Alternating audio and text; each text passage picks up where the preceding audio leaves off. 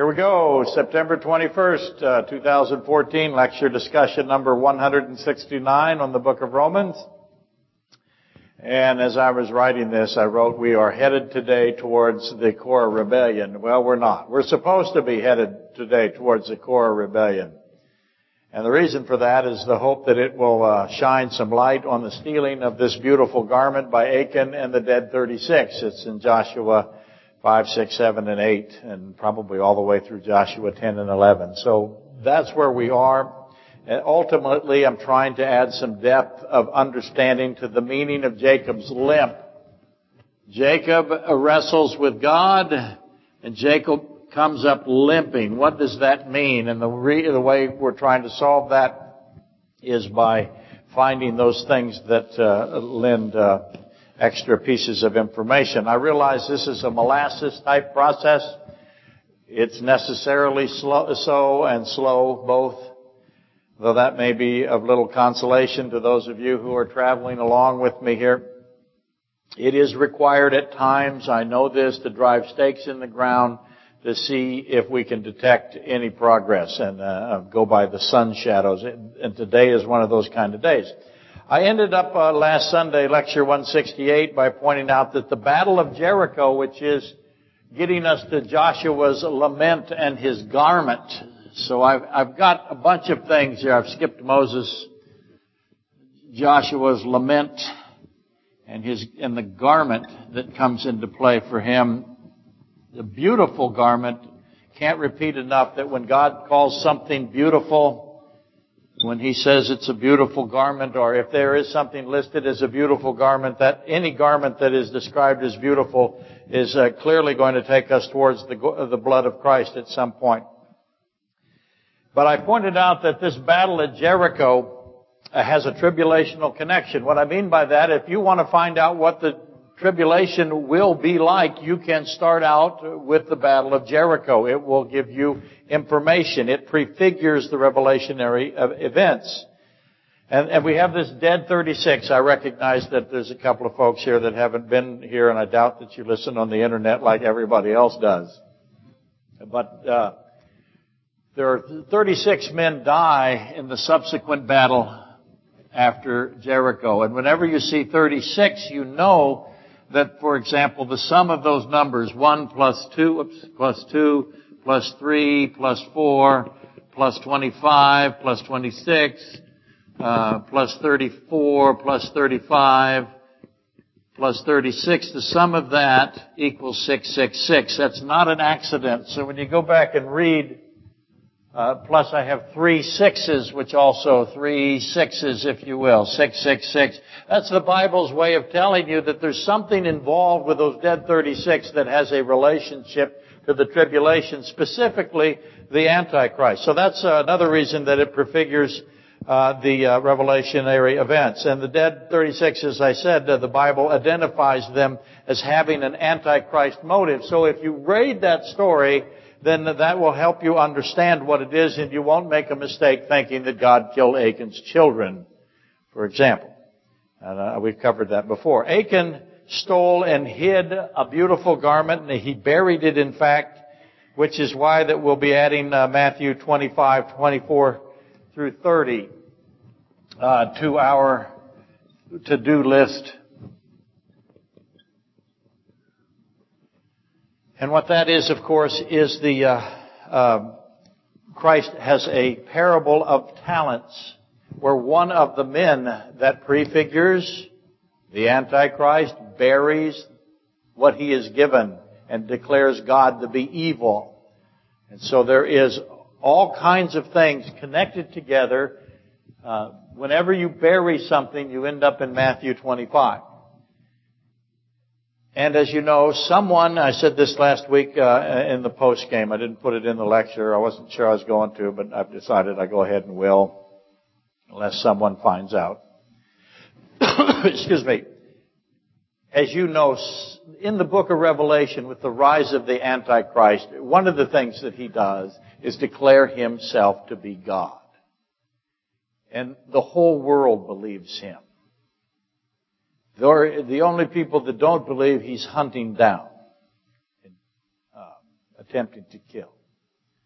So he is so powerful and so dramatic that when he stands up and says, I am God, everyone believes him. And he has signs and wonders that makes that a possibility for them. And that is the same as putting on, if you will, a beautiful garment and declaring himself to be God himself, or outside of time, outside of death. So you see that, this beautiful garment element here in Joshua, telling us also to look towards Revelation. And those who do worship the Antichrist, they will all perish. That's his plan. His plan is to get you to worship him, and so that you perish. And he knows at all times what he's doing, in my estimation, or not my estimation, I'm convinced of that. His intelligence requires that he's not going to delude himself. He's going to deceive others. Eventually, the Antichrist gets a large army, as you know, Battle of Armageddon. He goes out to kill Israel, and the true Christ comes, and he comes to end the wicked one. And the true Christ then forever, as Jesus Christ, forever exposes the lie that is the Antichrist, all of what the lie that he says entails. It's I call it the fivefold lie of Satan, and we'll get to that in the coming weeks, but that lie is forever exposed and will no more stand and no more be told. He ends the lie as well as ending the wickedness and the wicked ones. Is it raining now? My. Did you know that summer is over? Did you know that the roof here does not shed water? That's some serious rain. That's pretty impressive. Well, Lori's outside with 7 or 8 kids. That should be great. Let's lock the doors. Anyway, all of that to say that Israel, Christ will come. He will end the wicked one. He will end the lie. He calls the Antichrist, by the way, the lie. He also calls somebody in, or the evil. He also calls somebody in Scripture the evil. So you can identify who he is talking about, who God is talking about when he says those things. But eventually, Israel is saved and restored, and everyone will know who Jesus Christ really is. That's the problem we have today.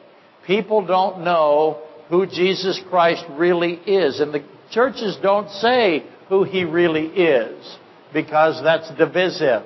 You don't make money going out and saying Jesus Christ is God himself. I was at a wedding, you might know. I see that some of you from the wedding were here. What did I say at the wedding?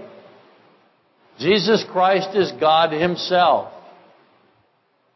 I do it all the time because I know people don't hear it. And if you don't understand that, if you think Jesus Christ is somehow just a nice person that God pats on the head, or somebody that he throws a little power at every now and then takes it back, and he's just a good person, a little less than the angels maybe, but a little higher than man. If that's your view, you have this weak Christ view, then you're just horribly wrong. He is God, Creator God, always Creator God. There's never a time he's not the most powerful God, the Lord God Almighty. If you do that, then you're way ahead of, I would say, I hazard to guess, 99% of all Christians in this country. It's bad. Everyone has this anthropomorphic position on Christ. They attach their own weaknesses to him. He is omnipotent God. If you start there, you have a chance. There are those in the rainstorm that figured something out. Do you know what it was? They left their windows rolled down. That's what I suspect. And now they have plastic bags over their heads running for their cars. You are the wise. Congratulations. You lived in Alaska a long time. Oops, there's more. No, going for coffee. Nice move if you're going to slip out and roll your windows up. Very nice. Okay. Hidden inside now then, the literally true, it really happened, Battle of Jericho. where the walls fell and all of this, the elements that are there, those portray coming events of the time of Jacob's trouble. Now that's very important. God calls the tribulation, He calls it the time of Jacob's trouble, which is why I want to figure out Jacob's limp. After he wrestles with Christ, he comes up limping. Why? What's it mean? And we've gone to Joshua and Moses trying to figure it out because they also have a similar event in their lives. And by connecting the three similar events, maybe we can figure them all out. So that having a working understanding of Jacob becomes valuable. He's an extraordinary symbol. He's an extraordinary type. He is a symbol, and he's even called, his name is changed to Israel. He is a type of Israel. So I can now that we have a nation of Israel that actually exists, has only existed since 1948. So you guys that are younger, you are looking at a nation of Israel for the first time for thousands of years. When it happened, everyone was so excited. They thought, this is it. We're coming to the end. This is the time of the end of the age of the Gentiles that started in 586 BC.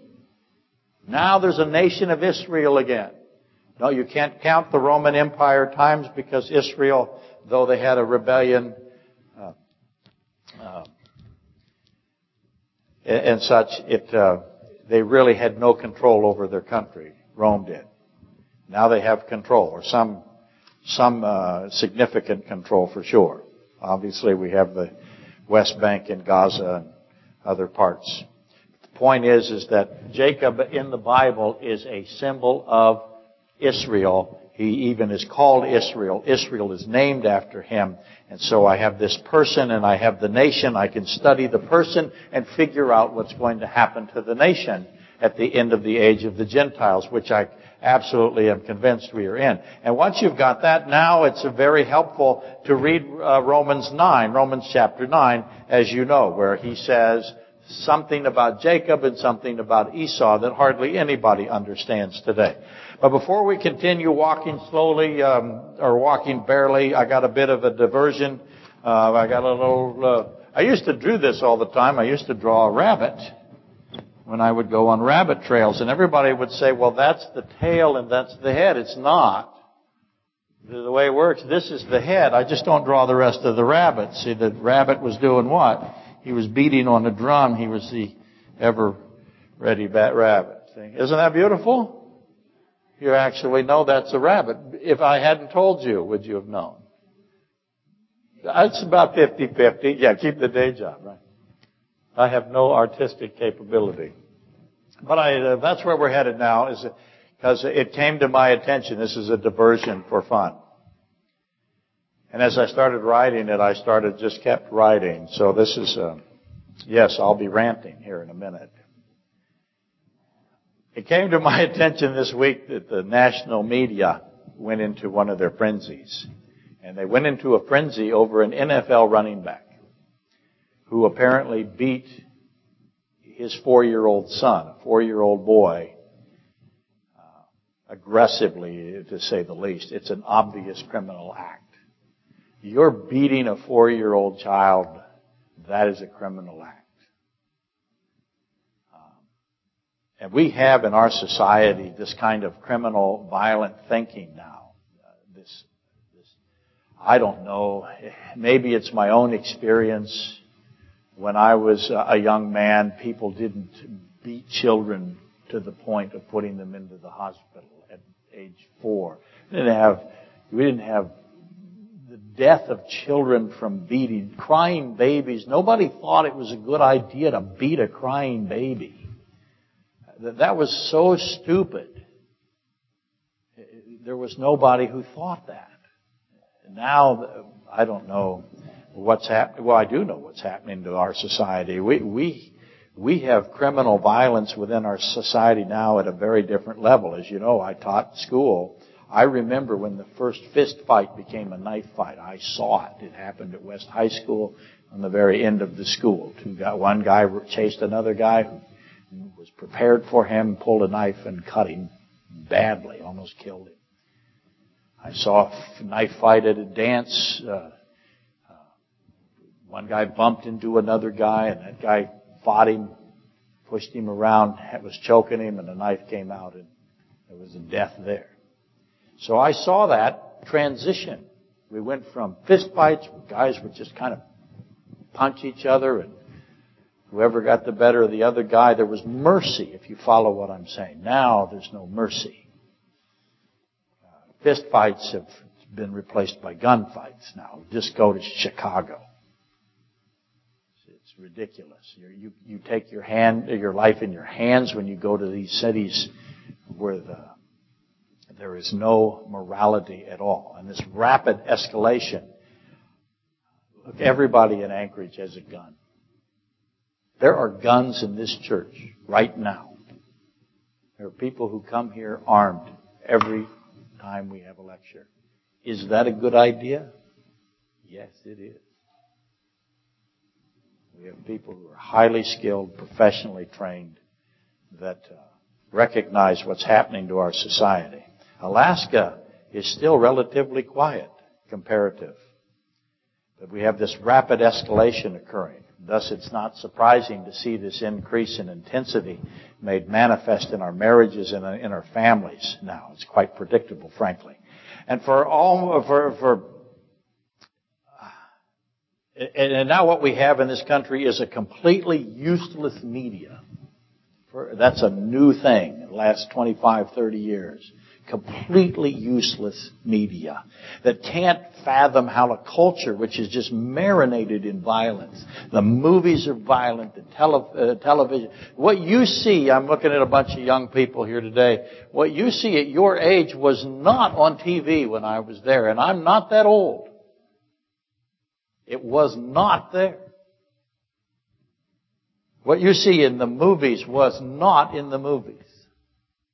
And our culture is marinated in profanity and violence and intoxicants and immorality.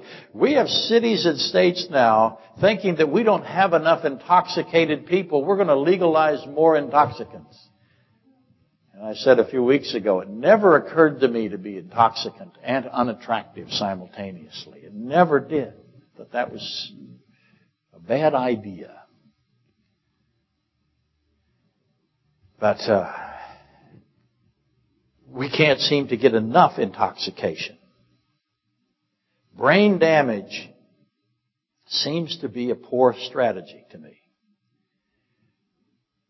But this level that we have, that the media can't understand how this culture got this way, is going to result in this vicious beating and killing of children on a regular basis. And the media wail now. What could be causing this beating of innocent children? And I suggested it might be our thinly veiled billion-dollar eugenics industry, where we spend, that is one of the largest, most profitable businesses that you can imagine. Note to the media. No one cares what you think and what you say anymore. The media is so dumb. Intentionally, willfully stupid. They are the dumbest, stupidest people in every room the media walks into now. And certainly the least respected. I would first believe the words of a carnival barker before the insipid, sycophantic, corrupt national mainstream press, which is really the East Coast press. They control it. And that, by the way, includes the sports networks. They're also completely corrupt and clueless. And they're so invested in their godless political agenda, they neither seek the truth nor recognize truth if they blundered across it, and they don't. The sports is now secondary. All you had to do was listen this week. You could not find a sports channel that did not cover political thought processes. And all those thought processes are godless. And obviously I'm in a ranting, one guy wrote me one time and said, "You, sir, are a ranting idiot." And I thought, wow, that's really cool. I want a t-shirt that says, Beware of the ranting idiot. So I'm obviously in my ranting idiot mode. But let me try to throw a couple of things out there and calm it down. There's this usual predictable rush of the ill-informed, illiterate commentators when they saw this NFL athlete beat his apparently more than one son. Irrational. It's an irrational thing that he did. How does he get to a place where he thinks this is productive behavior? But the media had this predictable rush. They're illiterate, but that doesn't stop them. They run to Proverbs and they're going to quote Proverbs now. Now, why? Do you think it's because they think Proverbs has wisdom? No. They're so uninformed on biblical concepts and biblical meanings that they are almost completely and totally wrong in everything they do. They are completely and totally wrong. Never almost. They're always wrong. It's not a surprise. So here's what they wanted to quote today, and I'll just read it for you so you don't have to look it up because I wrote it all down here. Save a little time, just in case I went too long. Oops. Here's what they mostly want to quote. They want to quote Proverbs 13:24. And this is what it says. He that spares the rod hates his son, but he that loves his son chastens him promptly.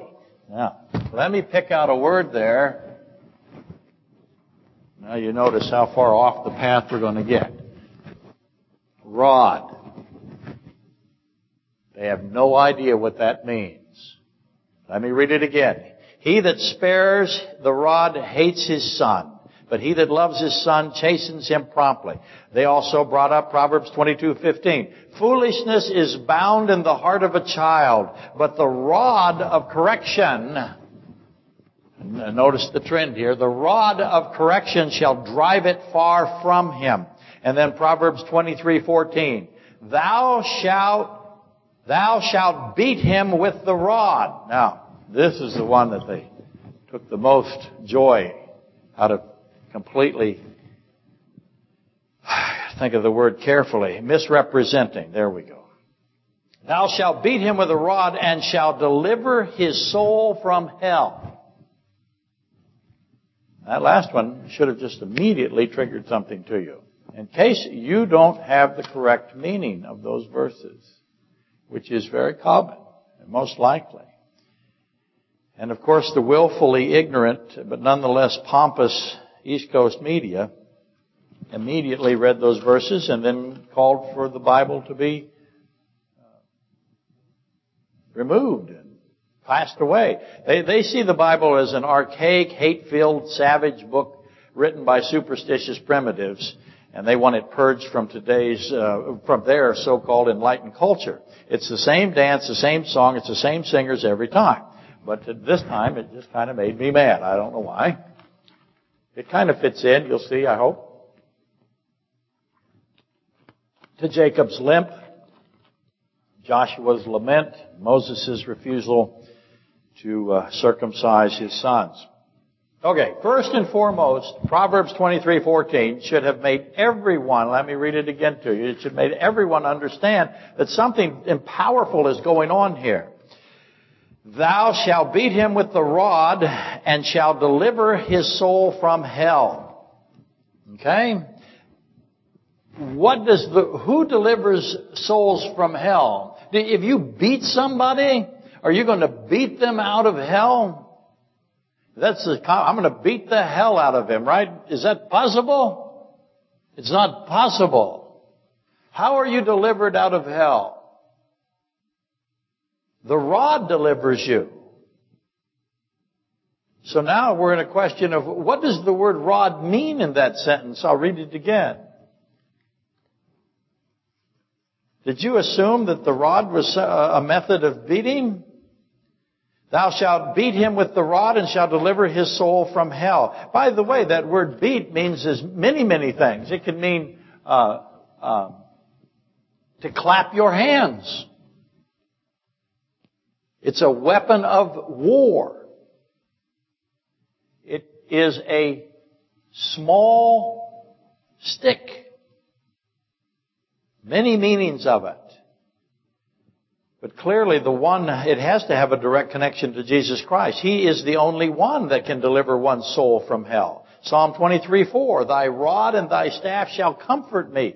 Christ is clearly portrayed there. He is the great Sabbath rest in whom we find comfort. So the rod delivering from hell is certainly something to do with Christ, as He is the only one who can deliver souls from hell.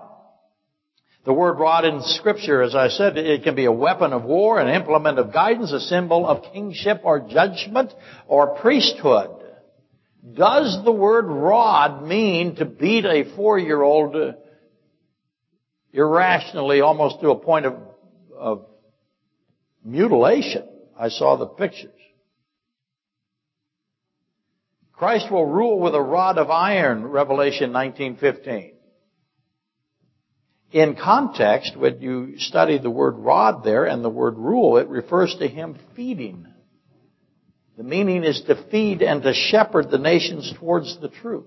So I have to now decide whether beat is the appropriate word. And what does it mean when it has this Christ element to it? Rule implies feeding, something He did and will do. You have the feeding of the 4 and the feeding of the 5,000. I heard a very interesting little tricky joke here recently. A guy said that for $50, he was an older man like me, $50 bet he would drop down and do between 300 and 400 push-ups in less than 10 minutes. And everybody wanted to pay him. And of course, what he's going to do is do between 300 and 400. So he did 5 just to make it look good in case they challenged one. Why did that come up? Because I just said between 4,000 and 5,000. Actually, it's 4,000 and 5,000, 2 separate cases. God, Christ, same thing, fed people. So when He says He will rule, that means He will feed and shepherd. Now He has a rod, and it is an iron rod, which means that it is a singular truth there. Now, what is the singular truth? Make the Christological application of the rod, realizing it has a basic meaning. I'm not debating that, but it has this Christological application, which means it has a deeper meaning that portrays Christ. Understanding that the removed Christ from the meaning is not going to, you're going to have a misunderstanding of what the Bible is trying to say. So if I remove the truth of Christ from a child, that's going to do what to the child? If the child does not, if you have a child and that child does not know the truth of Christ, then that child will go into foolishness and to corruption. Remember, Jesus Christ is on every page of the Old Testament. Proverbs is filled with portraits of Christ. Trying to understand the Old Testament apart from its pictures of Christ is total failure. So now Proverbs 29:15, the rod and reproof, which is to rebuke. The rod and reproof give wisdom. The truth of Jesus Christ gives wisdom. But a child left to himself brings his mother to shame. If the child does not know who Christ is, expect shame. The truth of Christ is Godhood. Rebuking thoughts otherwise is loving a child with wisdom. To not teach a child of Christ is to hate that child. See how I've rearranged it, I guess. A child without the truth of Christ will go into corruption. Beating a 4-year-old senseless is not in the Bible. Only people that cannot find Christ in the Old Testament will think so. They cannot and they will not find Christ. They will think Christ-less thoughts. And so they will rush to the microphone or to the newsprint, and that's what you will get. Christlessness. While I'm on this subject, This came up in a similar vein. The brother of a well-known radio commentator has written a book, and he intends to defend the resurrection of Christ. I applaud him. Good for him. And as the author is an attorney, he's going to approach it from his attorney's side of things, a legal perspective, and that's natural, and he's certainly qualified.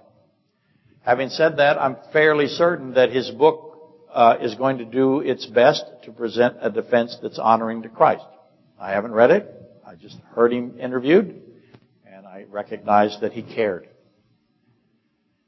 But he said something that struck me. He said that he intended to emphasize the accounts of the witnesses. And what he meant by that is many, many people saw Christ resurrected. And he was going to go through their accounts, their first-person accounts, and he was going to analyze them and present a defense that Christ, in fact, resurrected. And that's fine. It's not a new approach. Many, many such books. And I wished, however, for a different book. I wish that he, instead of emphasizing the accounts of the witnesses, that he emphasized what? The Godhood of Christ. That he said, Christ is God, first and foremost. I wanted someone to emphasize the omniscience, the knowing of all things while Christ is on the cross and at his resurrection. That, by the way, is the theme of John's Gospel. Because, you see, Christ's divinity is revealed by his resurrection. When he resurrects, that means that he's God. If you want to think of it as a vindication or an authentication of his claim, then that's perfectly acceptable. When he resurrects, then what he said about himself is obviously true. His claim that he and the Father are one, that there's a sameness, that is now true because of his resurrection. John 14:10. Christ brought forceful attention to his coming resurrection. He talked about it constantly. 3 such places for the internet audience. John 2:19, Matthew 12:39 through 40, John 11:25. Those are 3 prominent places. But he constantly talked about his coming resurrection. Ask why? What was it about his resurrection that was going to be so important? And Paul says, without his resurrection, the Holy Spirit through Paul, there's none saved. He's right about that. But I'll explain why. Because he is God, we are saved. Without his deity, there is no salvation. Also, without his deity, there is no resurrection either. It's a natural event. Acts 2:24 through 32. That is a place, by the way, I can't say this enough, where this word appears. Oops. And I'm going to do my best. That's not 2 words. It's 1 word in Acts 2:24 through 32. Jesus God. There's no hyphen. There's no comma. It's 1 word in there. And the Bibles that are translated correctly translate that just exactly as I wrote it. Jesus God. Usually it's all capitalized. So it looks like this. And that's a very important aspect of Acts 2, to find that word and to understand why it's written that way. The writer of Acts, through the Holy Spirit, knew that Jesus God is exactly what it says. Okay. It's a natural event. Jesus God cannot be held by death. It is impossible. It's impossible. He will resurrect himself. He has the power to resurrect himself. It's one of the distinctions between your resurrection, which is through his power, and his resurrection. You cannot resurrect yourself. I cannot resurrect myself. We require that he do it for us. He, in fact, however, is God and can and does resurrect himself and us. He's God in the flesh. He's the holy thing. Death and hell cannot contain God. Death and hell is a limited place. God is an infinite being. He won't fit. His resurrection by his will within the triune God godhood was a foregone conclusion. Does that make sense? I don't need the account of the witnesses. Once I figure out who He really is, once I know that He's God, I don't need any witnesses because I know something is going to happen. I know that He is going to resurrect Himself. That's easily foreseen and certain. It's a result that is foreseen easily and with certainty. And though the accounts of the human witnesses are valuable, who are they the most valuable to, by the way, the accounts of the human witnesses? Are they the most valuable to us? We didn't know the human witnesses. We didn't see the human witnesses. We have a book that writes it down. We know the book is inspired, so we believe the human witnesses. But the accounts of the human witnesses are most valuable and most comforting to the human witnesses. And they're not to be emphasized. I can figure out that Christ is resurrected once I know He's God. Does that make sense? The truth that Christ is God is the proper point of emphasis. That makes His resurrection inevitable. Our human testimony has not been considered. Another noteworthy comment that boiled up now, that got me into this mood today. I know you're thinking, when are you going to start the lecture? I got a few more pages here. I'll get through the lecture in just a minute. This might be the longest I've ever gone without starting the lecture. I'm on page 8, haven't started the lecture. A new record maybe. I'll have to look back. But another noteworthy comment boiled up to the surface that fits this entire subject, and it's from the Archbishop of Canterbury. I don't know if you know who he is, but he is a prominent religious leader, I would say in all of Europe, but certainly in the United Kingdom, which is still the United Kingdom, by the way. That's kind of surprised me, I have to admit. I thought that Scotland would move on. But apparently they saw the benefit to stay. It did surprise me. But the point is, the Archbishop of Canterbury said this. He said he has consistent and serious doubts about God's existence. Isn't that lovely?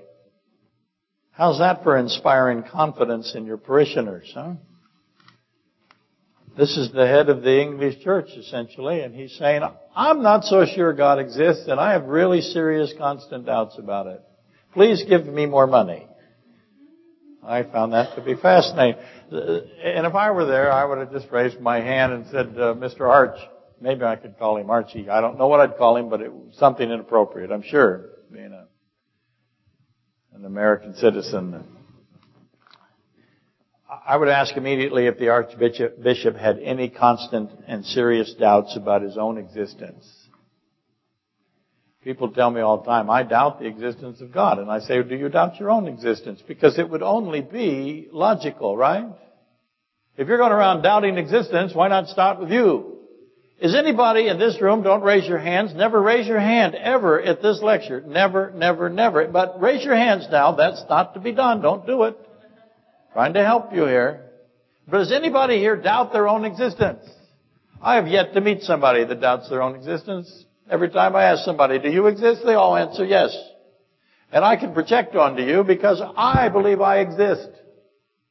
Therefore, I think you believe you exist. See how that works? I believe that I have self-awareness. So therefore, I believe that you have self-awareness. Self-identity. Personhood. No one here, I'm going out on a limb, doubts that they exist.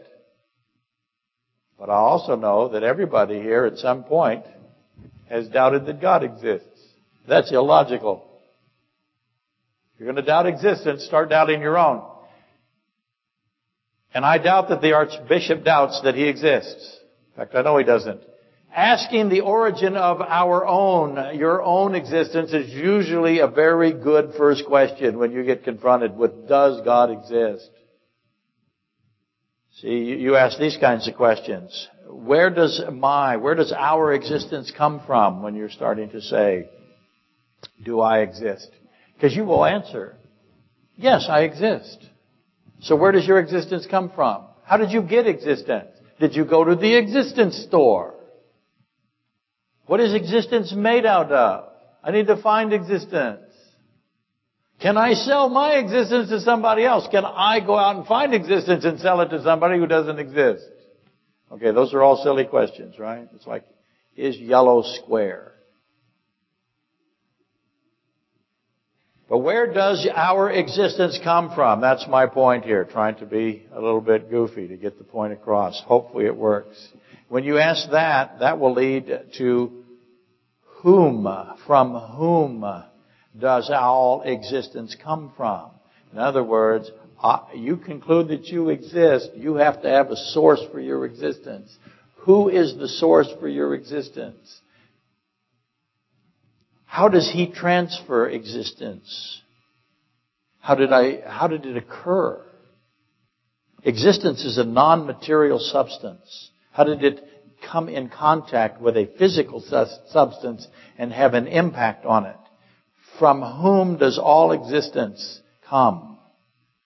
Which moves you on to the immortal characteristics of existence.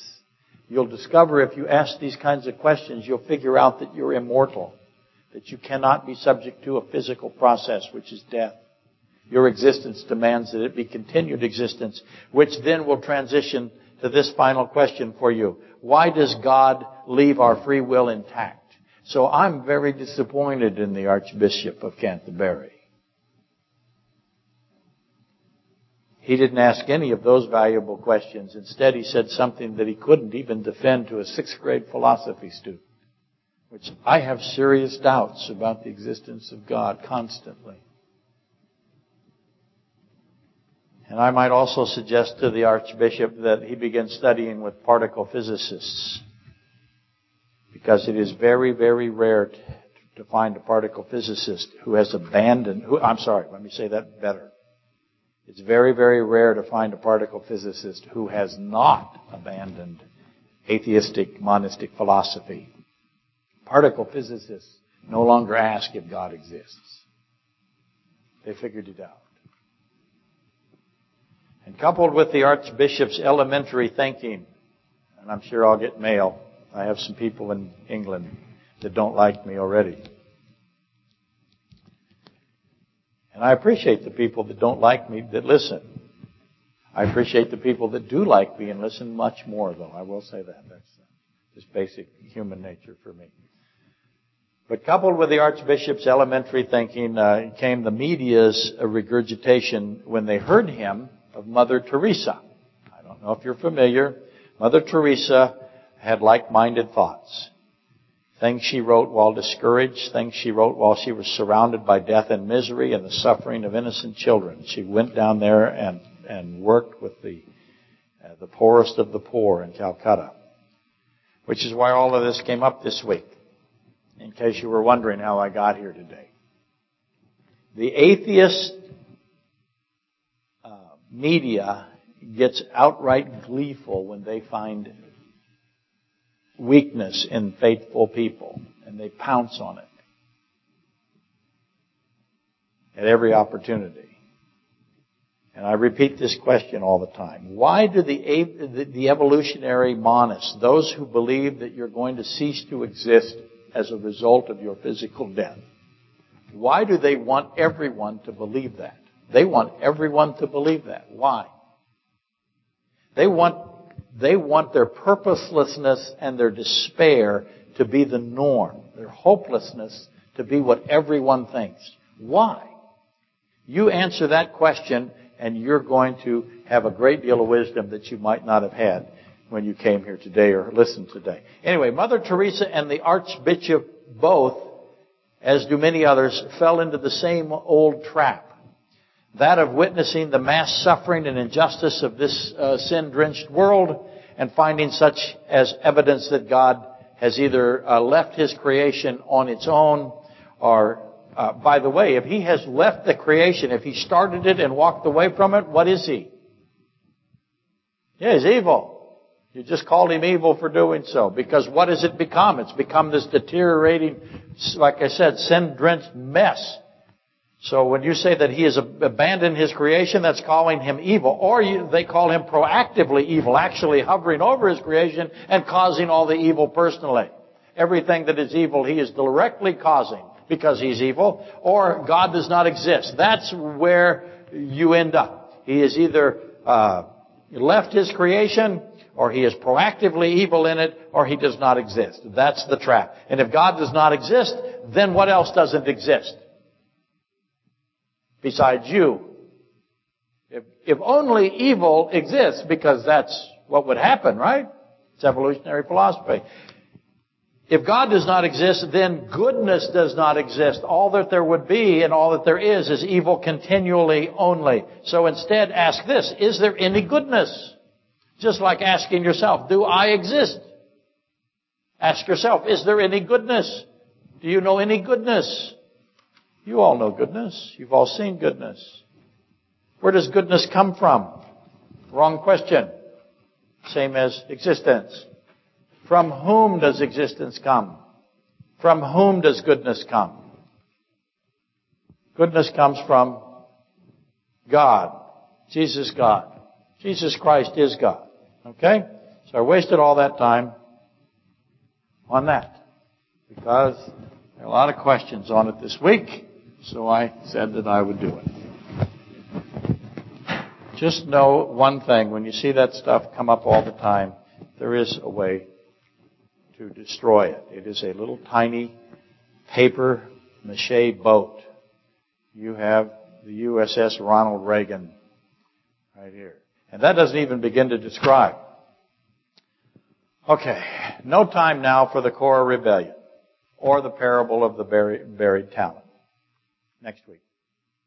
So what I want to do is give you some more thoughts on Jacob's limp, Moses' circumcision of his sons, and Joshua's lament, and the beautiful garment.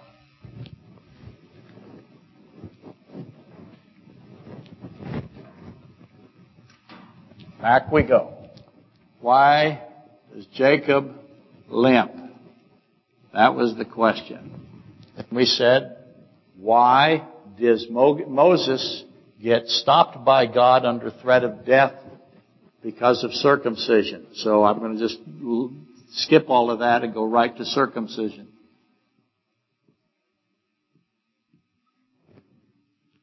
And then Joshua, God comes to him, Christ comes to him. At Jericho, I have this lament, the dead 36, the beautiful garment.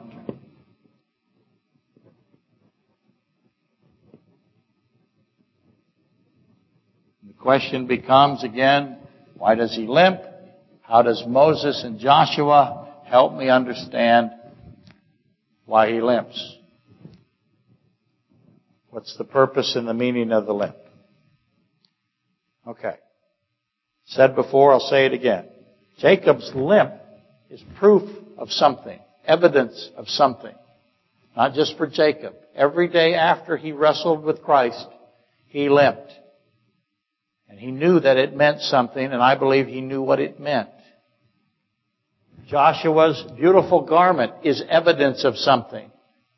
And I believe it's obvious in the weeks to come as we go through the next couple of battles where Joshua is involved and Israel is involved. We're going to find out that the beautiful garment and Jacob's limp have a relationship, as does the circumcision that occurred on the sons of Moses.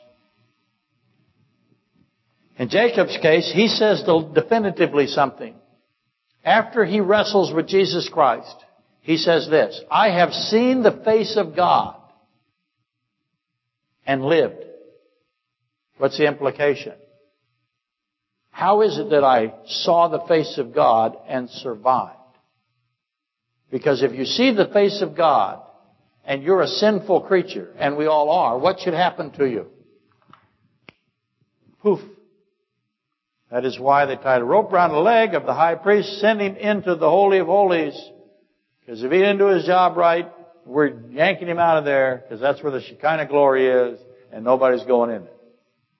You better have the right incense, you better have the right blood, you better know what you're doing to go into the presence of God. You go in there with the wrong garment, what happens to you?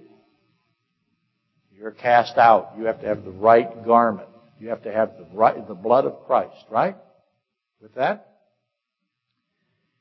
Jacob says, I have seen the face of God and lived. That means he must have the right covering. Somehow. And proof of that is Jacob's limp. Remember, Jacob hung on to Christ through the darkness. So think about what that means. He wasn't wrestling him in the daytime. He's wrestling him at night. So he holds on to him in the darkness, and he's clinging to this blessing. He wants to be blessed. And the blessing, of course, is salvation. So he's holding on for salvation, clinging to the blessing that is a salvation in the darkness. Make the obvious application. The darkness represents what here? Physical death. And he's clinging to salvation to be pulled out of physical death. He's clinging to resurrection, isn't he? And proof of all of this is this limp. Jacob's limp is evidence that Jacob could have been incapacitated at any instant. While he is wrestling with them, why does Jesus Christ, wrestling with Jacob, not incapacitate him right off the bat? He waits for all of the end of the darkness, and that's when the limp occurs. The touching of Jacob's hip, and the shrinking, and now the limp. See, that's a key question. That's the most obvious of the obvious question, mostly. But why did God wait to strike Jacob's hip? Could have done it in the first 10 seconds. Let's imagine you. I don't know if you wrestled in high school. I did. I figured out I was much better if I outweighed the other guy significantly, by the way. That was just I'm going out on a wrestling match, and I know that I've got somebody that can outmaneuver me, but I am much stronger than him. I had a particular strategy. What was it? Get that guy completely immobilized in the first period. I'm not going to run this out. I'm still much the same way. I'm quite formidable. I used to tell my high school kids they'd get up and had a really difficult team one year, and I said, okay, what we're going to do is you 8 or 9 guys are going to go over there. I'm going to stand over here. You're going to rush me, and I'm going to kill 6 or 7 of you, and I'll leave 2 witnesses to scare the kids coming up. That's how it's going to go. And if I'm unable to do that, then you will be coach, and I'll be gone. But I think I'm going to win. Now, who wants to be the witnesses? Who wants to go first? That's the way I approach coaching. That was a long time ago, back when Lincoln had just been assassinated. I know. Schools were different. That is, unfortunately, exactly how I did it, though. I'm still formidable in a phone booth. So I'm going to end that contest as quickly as I can. Why didn't Christ end that? He's omnipotent God. Why does He allow this wrestling match to go all night? What's He doing? Could He have ended it at any time? Yes, but He doesn't. What's the point? He obviously wants it to go for a long time. For whose sake? For Jacob's sake.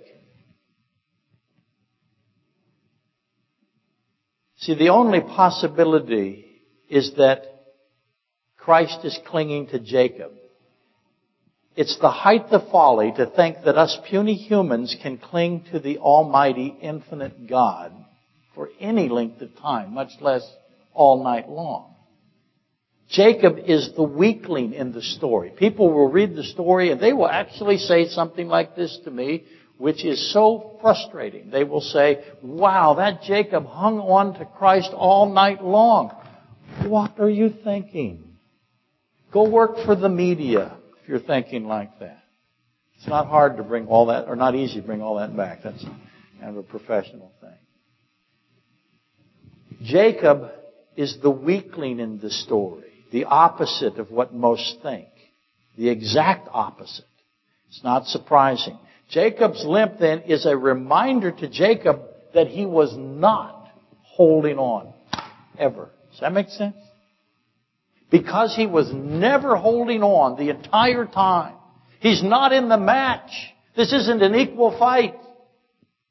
He's never successful in anything. There's not a chance he's holding on. And the limp is a reminder that he's not holding on.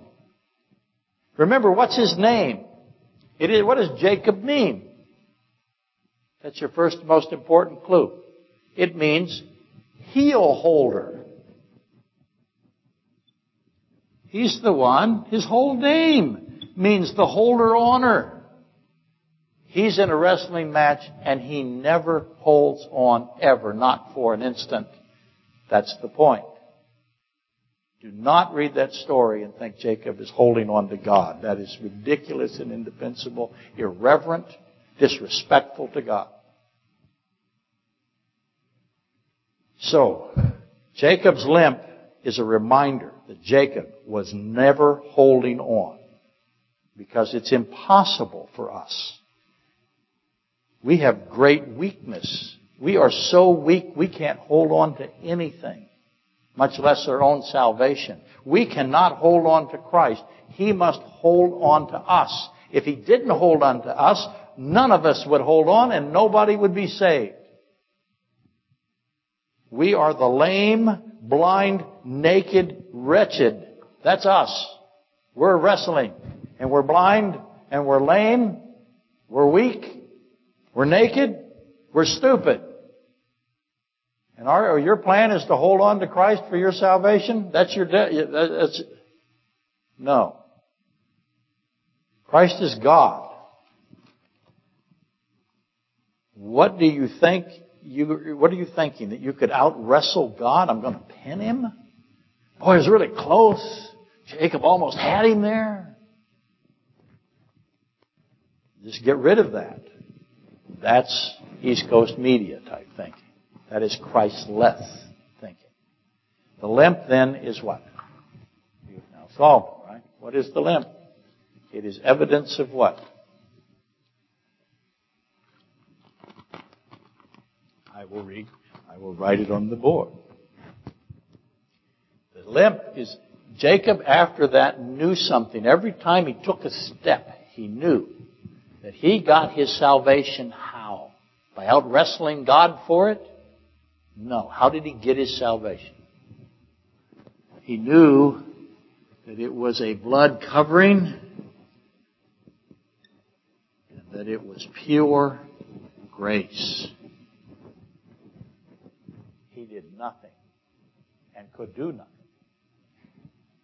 The limp then is blood covering of grace, in opposition to the man-conceived notion that you can overcome Jesus. See, you can overcome Yeshua, which means salvation. You can overcome death, darkness, by your own wrestling skill. If that's your plan, you're in a whole lot of heap of big and wampum trouble. That is the plan of almost every human being on the world today, unfortunately. Now, if you got that, now you can go to this beautiful covering here. Beautiful garment of Joshua, and you can look at circumcision. What did Zipporah say to Moses? She screamed at him at the end of that circumcision. She screamed, "You are a husband of blood to me." So that ties the three of them together for you. And now, once you've got those, you can go back and read Romans chapter 9 correctly. Let's rise and be dismissed.